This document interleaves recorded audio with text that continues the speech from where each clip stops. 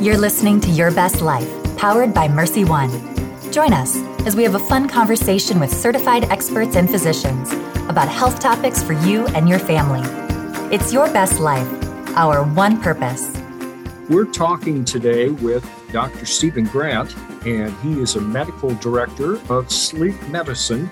And we've just passed that time of year where once again we spring forward and lose an hour of sleep. And this time of year seems to be debated of, is it a good thing? Does it affect the body? You lose an hour of sleep. What does losing sleep mean? What could it do to your overall health? And so those are some of the things we'd like to discuss today with Dr. Grant. So Dr. Grant, thanks for joining us. Thanks for having me. For the person who says, well, what's the big deal about giving up an hour of sleep? Does it have an impact, losing just an hour, or is just an hour an understatement? Well, I think it's more impactful based on, I don't think anybody really gets enough sleep. And there are times in my own life, I'll raise my hand and confess to that. So the signal to noise ratio becomes widened when you're starting with a baseline of somewhat insufficient sleep. So it just sounds like an hour, but if you're only getting 5 or 6 hours a night and you take that hour away, you can see some real consequences from that. And there are some interesting epidemiologic data that we know happens in health around time changes, some financial data that there are changes in financial markets. There are changes in crime statistics around daylight saving time. So, these aren't just colloquial stories, but data that, we can see and track. And, to offer it, to suggest that this is why we have to get rid of daylight saving time, I'm not going to look at the epidemiologic points or some of the other data that we can clearly see association, if not causality, around daylight saving. But suggest to you that people are designed to just get up at one time, go to bed at one time, find a natural rhythm, and that daylight saving time, moving the clock, disrupts that. I don't know if I answered your question, but I will say that taking an hour out of somebody's life when they're only getting 5 or 6 hours is more impactful than grabbing an hour out of somebody's life when they're getting 8 or 9 hours a night. Absolutely. And one of the studies of the many that you've mentioned, there have been some studies that look at safety on the highway and other instances where that hour could cost a life. And one of the studies I read said like maybe 28 extra lives a year. So does that make it worth it? Well, yeah. Anytime people are sleep insufficient, they're impaired. You can get to a point where you're so sleep deprived, and from a psychomotor vigilance standpoint, like whether it's operational tasks, using motor coordination, hand-eye coordination, navigating, there's an impairment there that equals like OWI at one point. So when we look at the NTSB data around accidents around the time change, I would just say that that's more representative of people driving at a time when they would normally be maybe sleeping or earlier in their day, as well as the fact that it's probably more representative of those were the people that weren't that prepared for this. Those are the people that probably get a radical degree of insufficient sleep, and that hour loss of sleep is almost magnified and can result in inattention and issues around safety and safe motor vehicle operation. As a expert in sleep medicine, one thing that you know very well is that loss of sleep can impact the rest of an individual's health. And what are some of the ways that can happen, where someone's health can be compromised by not getting up to, is it 7 hours of sleep the average person needs? Well, the median, is 8, but we know that defines that 50% of people need more and 50% of people need less. But as a society, it is rare. I could count on one hand the number of people that I meet in a 6-month time frame that get more than 8 hours a night sleep. Human beings are circadian, the Latin term for circa dia, or around the day. We are designed to sleep and regenerate our central nervous system, leak growth hormone, repair our bodies, try and mitigate the oxidative stress of living and burning calories. And I think that for most people, they look at the term circadian and they think of the brain and the desire to kind of sleep at night and be awake during the day. But the narrative is much deeper than that. Our brains are circadian, but multiple organs in our body are circadian too. Specifically our heart, our liver, our stomach, our kidneys. There are multiple physiologic systems that are designed to be quiescent at night and active during the day. And when you tax them with either activity or at night, or more importantly, when they should be active during the day and people are sleeping, like shift workers, we can see derangements in metabolic activity. We can see a proclivity for people to have poorly controlled diabetes. We can see people struggle with their body mass and struggle with obesity.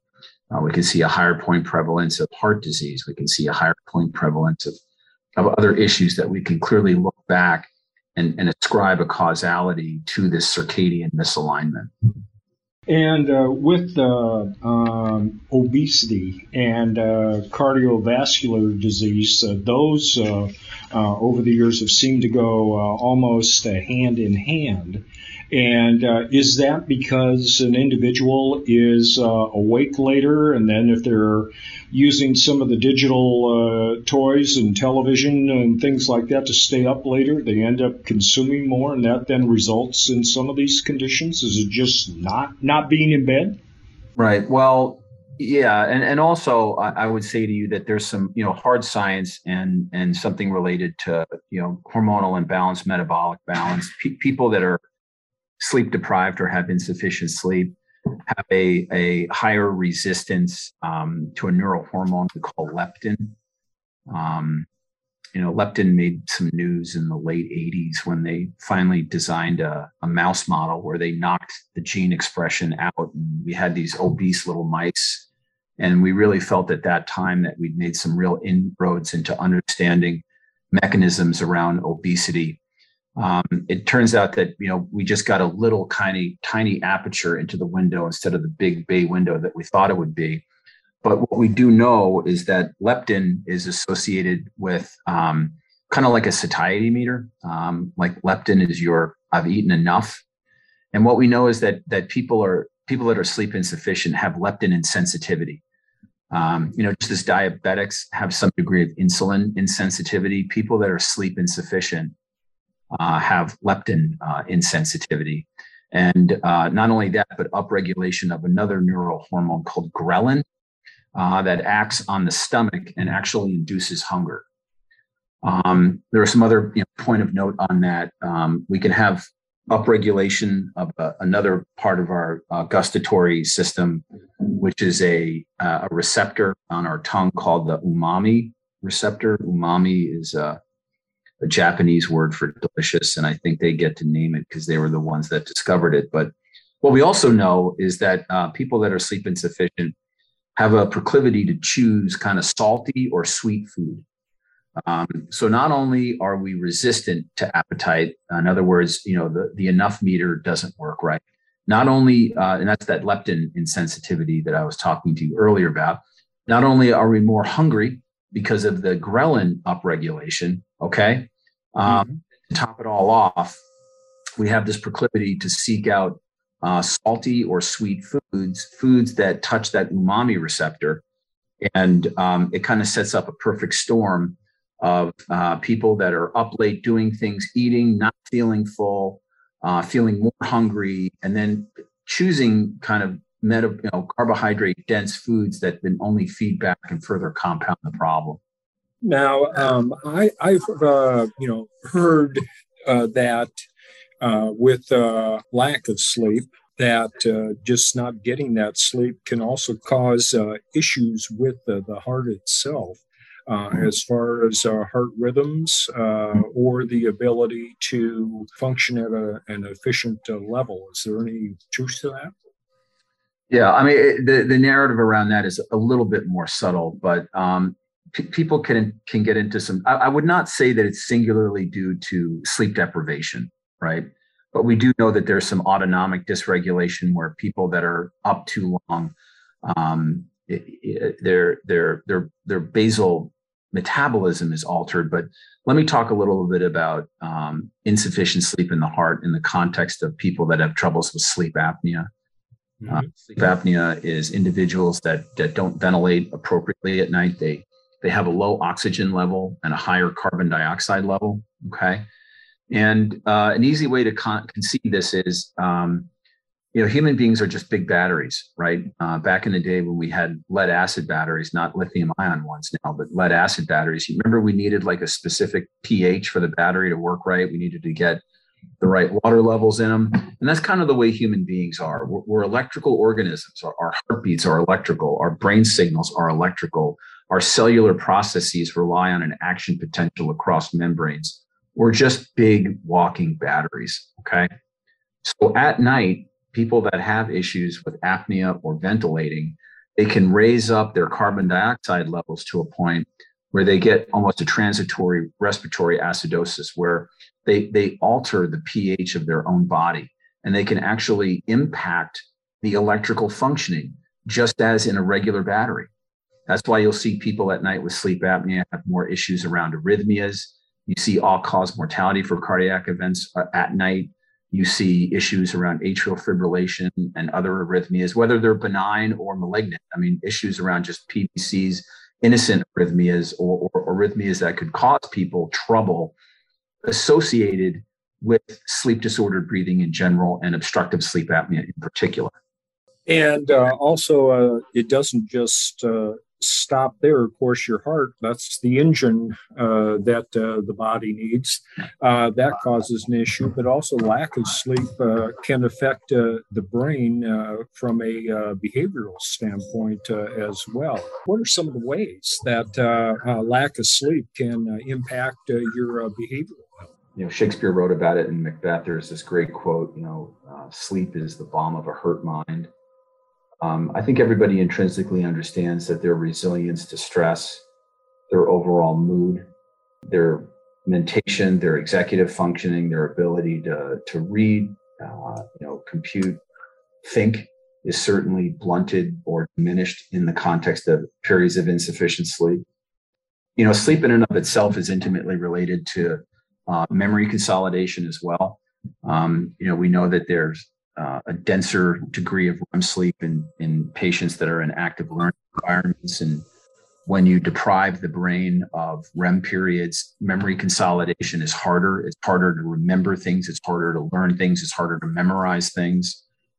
We know that there's more emotional lability in people that are sleep insufficient, kind of like maybe a disproportionate degree of either irritability or distress tolerance in general, whether it's being less patient with situations or being short or rude with people. I would suggest to you that it's clear to me that beyond orientation to children where, they're cranky, they just haven't had their nap yet, and the child gets their nap and they notice changes in the emotional valence of the child. I think that that's a very clear proxy well into adulthood, where patients that are insufficient in sleep can manifest in behavioral changes, impacts in mood and mentation, impacts in depression, anxiety, self-help rating scales. People generally rate their physical and mental health at a lower level when they're in periods of insufficient sleep. How does a person get help? First, how do they know that they need help? And then how do they go about getting help in improving their sleep or dealing with a serious condition like sleep apnea? Sleep specialists treat not just sleep apnea. We get referrals from dentists for people that have bad teeth grinding. We get referral from pain specialists where we have patients that have poorly controlled pain due to issues around poor sleep. We manage people that are too tired during the day. We call that hypersomnia. We manage people with issues when they can't sleep or can't stay asleep, broadly known as insomnia. We deal with some people have issues around activities when they sleep, sleepwalking, sleep talking, sometimes acting out their dreams and hurting themselves. The pathways into a sleep clinic can be either through a primary care provider that a patient may present to and speak to about their current health condition, and the doctor there may say, hey, I think you need to see a sleep specialist. Or sometimes the patients themselves can get feedback from bed partners saying, hey, you're making a lot of noise when you sleep at night. You're not breathing and waking up. And the patients can refer themselves. Do you feel that there's been a steady or maybe more growth in options that are available for individuals as the field of sleep medicine has continued to evolve? Because my understanding is sleep medicine's a relatively newer science compared to some of the others. Right. I think that things certainly improve and get better. I mean, just from an observational standpoint, I've been doing sleep medicine for about 12 years now, full-time, dedicated for about 3 years. And I've just seen great advances just in CPAP therapy, machines getting smaller and smaller, more intelligent, more comfortable. The interface is better. I've seen great advances in dental sleep medicine, looking at how oral appliances are fitted, the comfort of them. There have been very profound advances in surgical management. There's an intervention that we are standing up here at Mercy One Clive called Inspire, which is a genioglottal nerve implantation where we stimulate the tongue at night into a certain posture when patients are sleeping so that it opens up their airway. There's some exciting things going on, but what I think it all leads to is an ongoing awareness and manifestation that sleep is critical. It impacts individuals in multiple domains of their physical and mental health. Once they are kind of consulted on and kind of captured it in a medical care system with sleep medicine integrated into it, we like to work collaboratively with everyone involved in the patient's care around identification of the problem, an indexing of severity, and then an intervention based on outcome. This is one of the most important things you might do for yourself in life is get a good night's sleep. It's more than just a statement. Well, yeah. And I think over time, like a lot of things, the stressors and the buffeting of life informs our experience that most people, when they get over the 40-yard line, get above 40 years old, I think they start to understand how intimately related sleep is to their physical and psychological well-being. There's less resilience to shift work or sleep deprivation. Eventually, men, as they age and they get above the 50 years old, there's certain screening that happens in their life, and men that are identified as having issues with blood pressure or atrial fibrillation, troubles with prediabetes or obesity. Sometimes the primary care physicians are kind of baking into the evaluation and the workup a referral to sleep medicine. So if you were to say to me, what's the one piece of advice I could give somebody, I think it's really dependent upon the individual, where they are, how old they are, what their current active medical problems are. But it doesn't take a sleep medicine physician to see or ascribe the causality between poor sleep and active medical problems for people, or just emotional and physical health, that they can say, I understand in my own self that when I'm not sleeping well, I just don't feel well. I rate my physical health as lower and I rate my mental health as lower. Well, that's good advice, Dr. Grant. And we've covered a lot of territory in this short time together. But hopefully we've encouraged people to pay attention to their sleep, and that it's not just something that has to happen, but it's another way that they can care for themselves along with their health experts to live their best life. Thank you very, very much. We have enjoyed it, and let's hope we can all find some more restful nights ahead. Yeah, Greg, good to talk to you. Thanks so much for having me. Well, let us know what you thought of this podcast in an email to podcast@mercyhealth.com or find us at mercyone.org/podcast. There's a form you can fill out to send us your feedback and also find all of our episodes. Until next time, live your best life.